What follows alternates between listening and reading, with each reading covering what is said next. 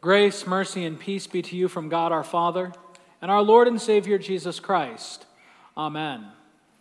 Our text for today is taken from our gospel reading from Mark 6 with an emphasis on these words.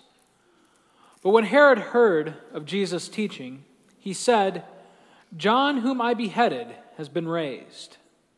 This is our text, dear brothers and sisters in Christ. Amen.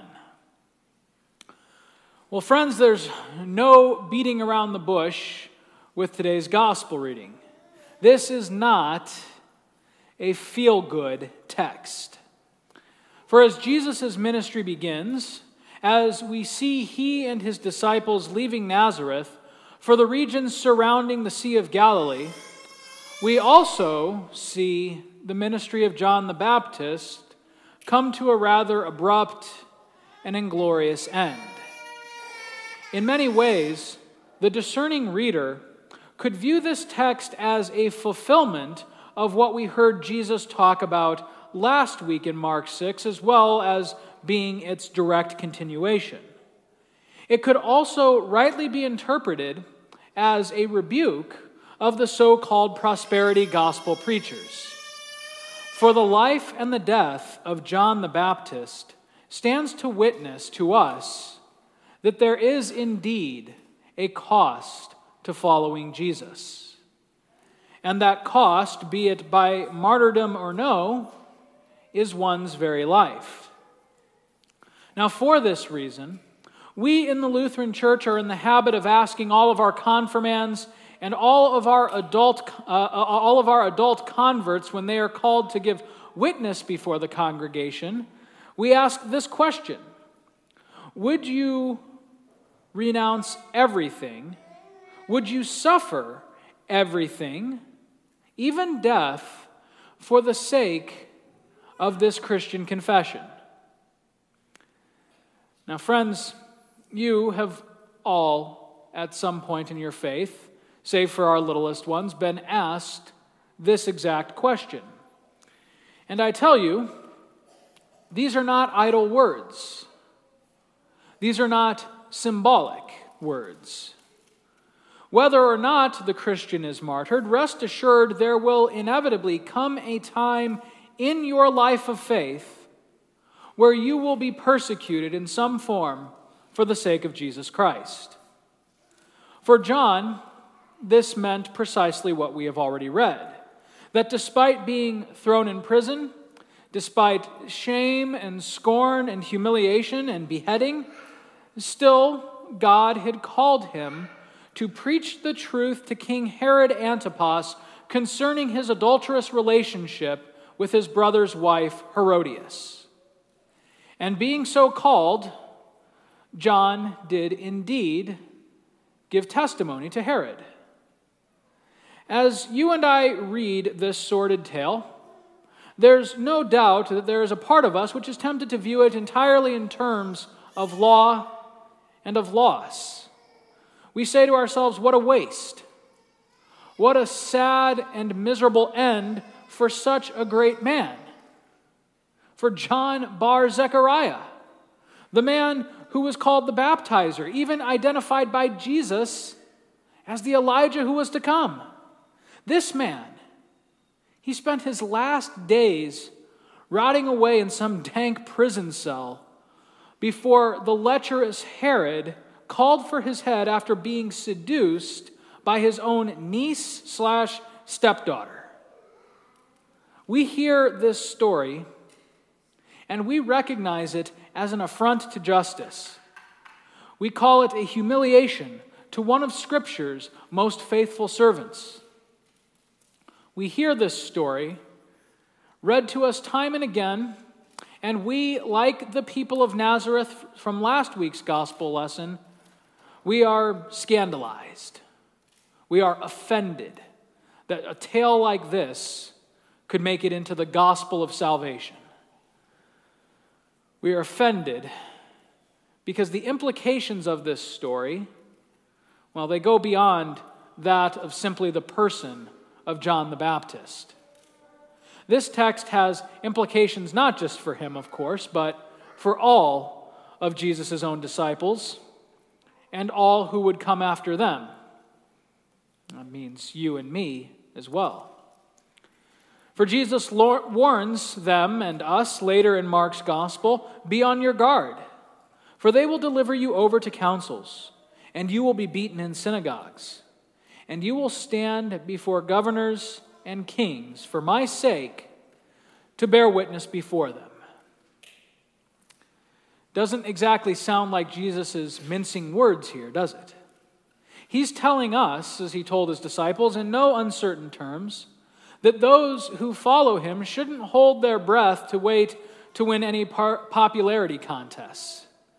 In fact, at worst, they could very much expect to wind up like St. John the Baptist, beaten, persecuted, and killed by those in power, all for what? All for the sake of Jesus. Now, perhaps at this point, you're probably starting to squirm at the whole prospect of even beginning to follow Jesus in the first place. You might very well be sitting there saying to yourself, "Geez, I don't know, Pastor. This does not sound like what I signed up for." But friends, I tell you, it's easy to make a profession of your faith in front of other faithful people. It's easy to pledge yourself even unto death when the whole prospect of death seems far away from you. However, when suffering and death actually come knocking, as they did for John, well then it's easy to lose sight of the gospel to which you are pledged. It's easy then to fall into doubt and hopelessness. But, dear brothers and sisters, would it surprise you perhaps to learn that these things that I speak of to you today in such harsh terms, as well as our entire gospel reading for this morning, it is not an account of hopelessness, but it is an account of hope. Dear friends, let's go ahead and re-examine this reading from John 6, or Mark 6. Let's take time to look at it as the disciples themselves would have looked at it. And that is from back to front. Because as we know, this text was a flashback. You see, when we come to Mark 6:14, we learn that John had already been arrested and beheaded. The humiliation, the suffering, the death of the prophet, this had already taken place. And so, King Herod and Herodias, when we enter this text, they were already living comfortably unaware of the coming reckoning of their hedonistic and self-gratifying ways. They did not yet know the name of Jesus. In fact, it was confidently perched within his palace halls that King Herod first heard the news of a certain carpenter coming out of Nazareth with a message which sounded eerily familiar to his ears. So much so that when Herod heard of it from his attendants, he cried out in fear and dismay, "Well, John the Baptist, whom I beheaded, has come back from the dead." Well, no, Herod, John the Baptist had not yet come back from the dead. This was no vengeful ghost out for blood and vengeance on Herod Antipas, but rather it was something much worse for Herod. It was the long-promised Messiah whom John had foretold. Now imagine how terrifying that prospect must have been. That John, whom Herod beheaded, that John, whom Herod had imprisoned, and who through his scandalous behavior had killed, this John was right all along. For St. Mark recalls at the very first verse of this passage that Jesus' name had become known. Jesus' name had become known. And there, right there, believe it or not, is the entirety of the gospel, the good news of today's gospel reading. Blink and you'll miss it, but within these 5 simple words is packed the culmination of more than 2,000 years of prophetic ministry. All the way from the beginning of God's covenant with Abraham to the death and beheading of John. All of the prophets, all of the faithful children of that covenant with Israel, each of them had waited for these words to at last be spoken. Jesus' name had become known. Because as Jesus' name is made known to the people, so also are all those things which accompany his name. It is as he proclaimed from the scroll of the prophet Isaiah to the people of Nazareth in last week's reading, "The Spirit of the Lord is upon me, because he has anointed me to proclaim good news to the poor. He has sent me to proclaim liberty to the captives and recovery of sight to the blind, to set at liberty those who are oppressed, and to proclaim the year of the Lord's favor." With these words, the gospel of salvation is pronounced upon all who hear, and the voices of those old, long-dead prophets and judges and keepers of the law, those men and women who forecasted the coming of kingdom, all of them are vindicated at the knowledge of this Jesus Christ. In fact, so transformational is his coming that even those like John, those who are dead or imprisoned, they too are glorified in its wake. For to know the name of Jesus is to know beyond any shadow of a doubt that the words and the promises of God are good. For his name is the good news that those long dead prophets so desperately yearned for in their day, that they would at last see the salvation of the Christ when he comes to reconcile sinful man back to his God. And so today, dear brothers and sisters in Christ, right now I tell you, in your very hearing, this yearning has been satisfied. Those oppressed in body, mind, or spirit have good news preached to them by him who has come to give them healing. Those like John, who were persecuted or imprisoned for the sake of their faith, they are liberated by him who has come to loose their chains. Those who are dead in their trespasses, those like you and me, they are given the certain hope of the resurrection of the flesh by him who suffered death upon Calvary's cross for their sake. The Christ of God has come. He has come among us, and so let his name be known.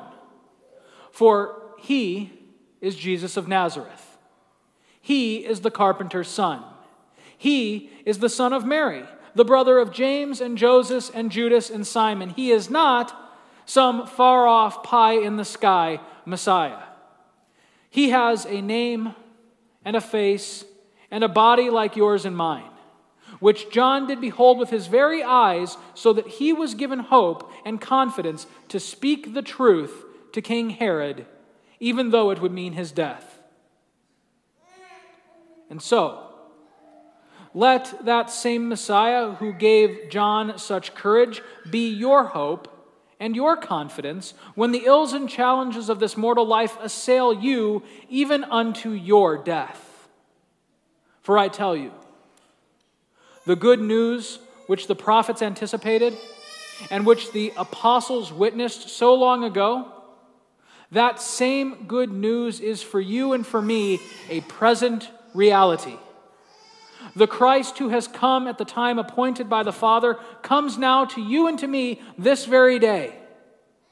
He comes with his gospel of salvation. He comes with the good news of his victory over the grave by his suffering and death upon Calvary's cross. He comes with the promise of life immortal conferred on all who are baptized into his name. He comes with healing for our souls in the pure spiritual medicine of his body and blood, given and shed for us, and now present again in the Holy Eucharist.